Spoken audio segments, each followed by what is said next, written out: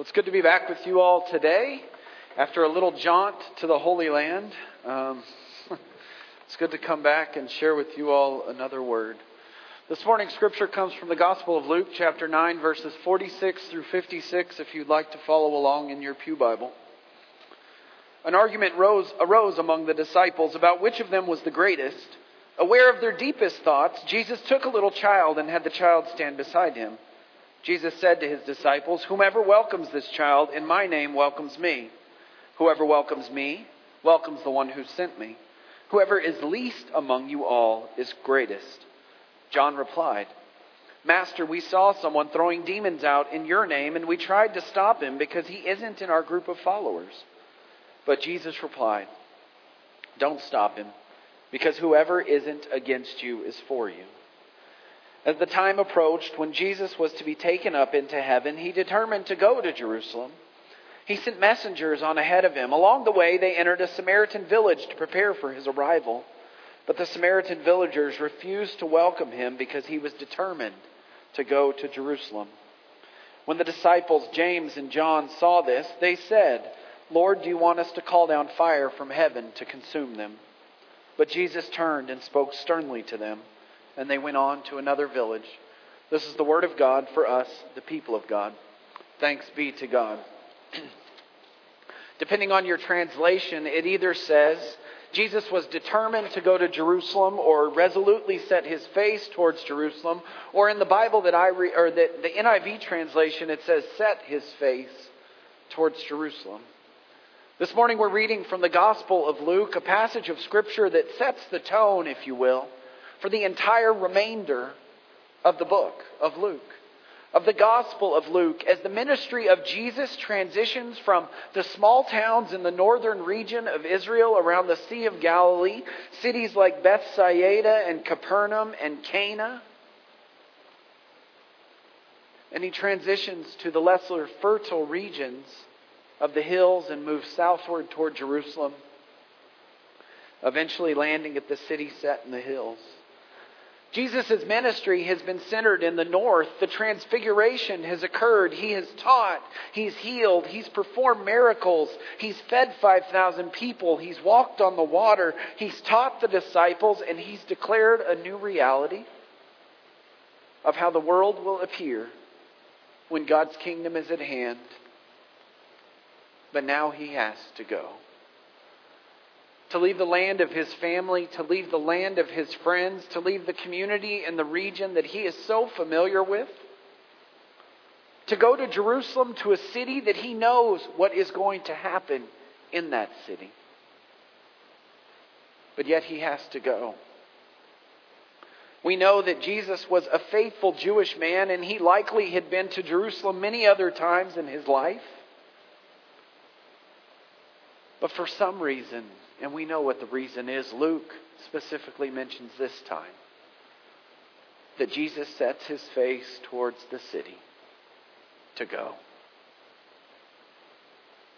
This passage of Scripture for me has come to my mind many times these past few weeks. Probably because I was in the Holy Land with our group as Jesus set his face towards Jerusalem. But it's a scripture that also captures my attention as I think about what he was and who he was and how he set himself toward the mission that God had sent for him to do. A couple of weeks ago, as we drove from the fertile region around the Sea of Galilee, you have to picture, farmland and crops and fields and agriculture and just life. And then you go southward, following the Jordan River, down out of the cropland into a land of hills until eventually you hit desert around the city of Jericho. And then you begin your ascent, a significant ascent upward. Upward from the lowest inhabited city in the world to Jerusalem, a city that many refer to as the center of the world. See, I kept thinking of this passage as we drove those hills, as we drove those mountains, that Jesus had set his face toward Jerusalem. that he had set his face towards reaching that city, that he had set his face towards that goal that was before him on the mission that he had been sent to do, he had to do it. Because he knew the distractions that were going to occur. He knew the possibility of the opposition that was going to be before him. He had to set his face towards that which he knew needed to be accomplished. And he had to do it because if you're walking to Jerusalem from Galilee, you have to be determined, especially if it's on foot. As you head from the northern part of this land southward and journey up. See, what I didn't know until my first trip to the Holy Land, and then this past time I was reminded of it. The trip from Galilee to Jerusalem is difficult. It's difficult because you travel southward from a land of abundance and of water and of fertility and of growth, and you go down. And as you go down, you progress from life to less life, to spots of life, to the desert. And it's almost like as the elevation decreases, so does the opportunity for life from the land. And then it makes me think of the land and how different it probably was in Jesus' lifetime. Because, now we're able to pump water vast distances, to irrigate crops and to apply water to the roots of plants, using direct irrigation and all sorts of other things. And I think of Jesus' life and of in Jesus' time.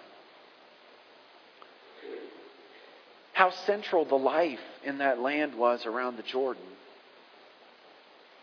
And how much of the land that we see today that is green probably wasn't then. Until you almost hit the lowest point around the city of Jericho. A city fed by an oasis, a place where tradition says was where Jesus went to experience the temptations. But Jesus goes from this low place, from this old place, and then he travels a short distance to the city of Jerusalem. Jericho is 14 miles from Jerusalem. But in those 14 miles, you ascend 3,500 feet. So Luke wasn't kidding when he said that Jesus had to set his face towards reaching the city of Jerusalem. Our bus had to work to get up those mountains. And so I can't imagine having to do it on foot. But he had to set his face towards the mission that was before him. As he set aside the distraction, as he set aside the opposition, as he set aside everything else that he faced. Think what could have happened if Jesus allowed any of the distractions that he faced to keep him from his destination. Think about what could have happened. But it didn't, because he focused on that which had to be done. And on the mission that he had been sent to do. And on the call that God had placed on his life. It's interesting to me. In verse 51, you read the scripture that Jesus was determined to go, that he set his face towards Jerusalem, that he resolutely decided to go to Jerusalem. And then immediately following that, he's faced with distraction and opposition. In verse 52, it says that as he was approaching a Samaritan village, the Samaritans came out and opposed him. They did not welcome him because he was going to Jerusalem. And we know the history that, the Samaritans didn't revere Jerusalem because of the Babylonian, exile and the time that the Jews were taken out of the land of Israel. And then they returned, and there was this remnant there that had stayed there of the Samaritans. And they had began offering sacrifices on Mount Gerizim. And so there was a rift between those in the Jewish faith that claimed they were following the Jewish faith and the Samaritans. And so Jesus approached this city, and I see crowds coming out and yelling at him and telling him he's not welcome, and just doing whatever they could do to not welcome him because he was going to Jerusalem. And so you add to that opposition, then James and John, who are trying their best to be helpful. See, because I see him and I see Jesus walking, and Jesus is experiencing this opposition, and people are yelling at him, and who knows whatever else has happened. And then James and John are like, let's show them. And we'll just call down fire from heaven. You know, it's a reminder. It reminds me of Elijah calling down fire from heaven when he challenged the priest of Baal on the top of Mount Carmel. Or perhaps it reminds us of the fire from heaven that came when Lot left the city of Babel, of Sodom. But see, James and John, I think they were thinking, we'll show them. Because they don't recognize what Jesus is doing. They don't recognize who Jesus is. They don't recognize the mission that he is on. And so let's just destroy the city. But what did he do? My translation says that Jesus silenced them. A translation I was reading yesterday said that Jesus rebuked them. And he didn't even turn his face. He just set his face back on the path towards the destination that he was going towards. And he continued moving forward with his goal.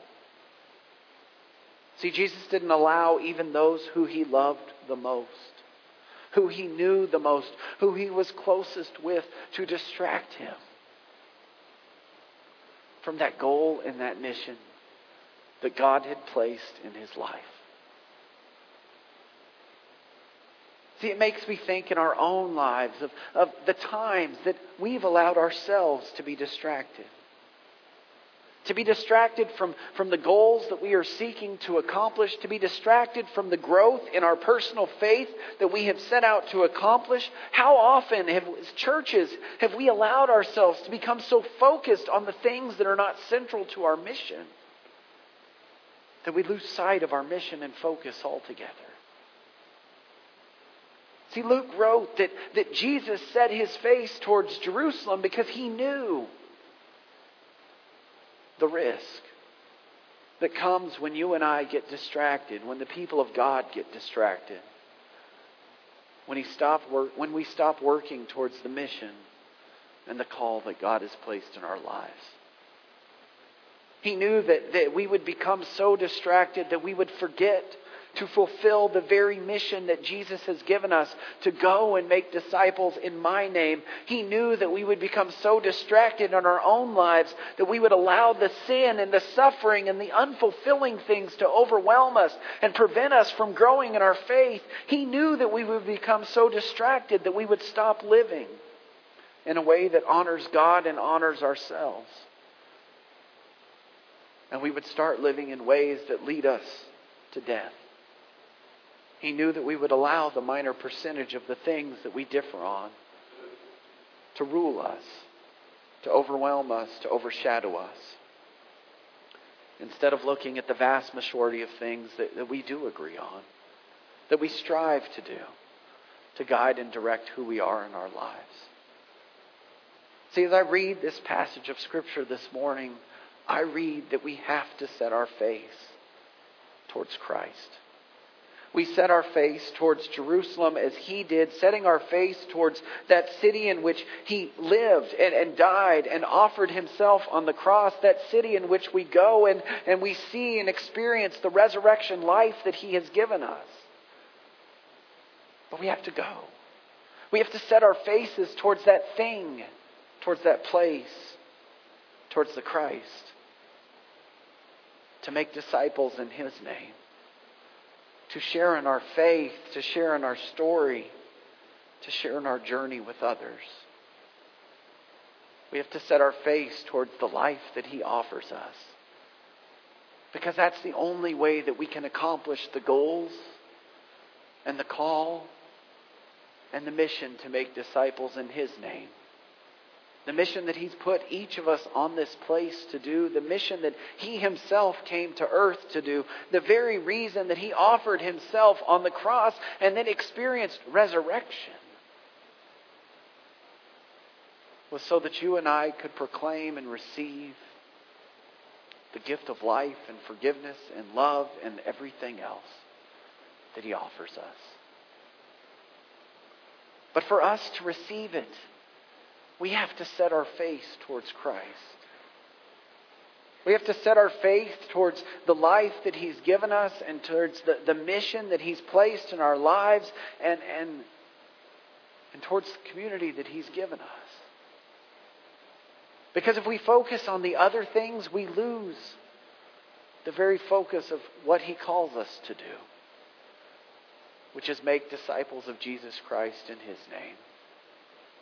By teaching them, by loving them, by sharing with them, and by offering them the grace, the love, and the forgiveness that He's given us. See, it wasn't easy for Jesus to set His face towards Jerusalem. He faced opposition. He faced distractions. He faced the people that He knew and loved the most trying to get Him to do other things. But yet He shows us what it means for us to live a life focused on Him. Focused on the goal that He's given us. And focused on the life that He's offered us. And so today I encourage you to set your face towards Jesus Christ. To set your face towards the mission that He's given you. And to not focus on the distractions that are out there in this world. Distractions at times that, are well-intentioned. But they keep us from doing the main thing. Which is making disciples for Jesus Christ as we seek to grow with God. As we seek to grow with others. And as we offer ourselves in mission and service to the world.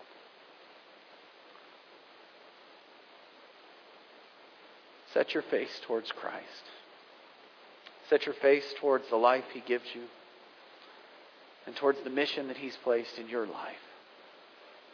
To make disciples in His name as we proclaim His resurrection until He comes again. Amen.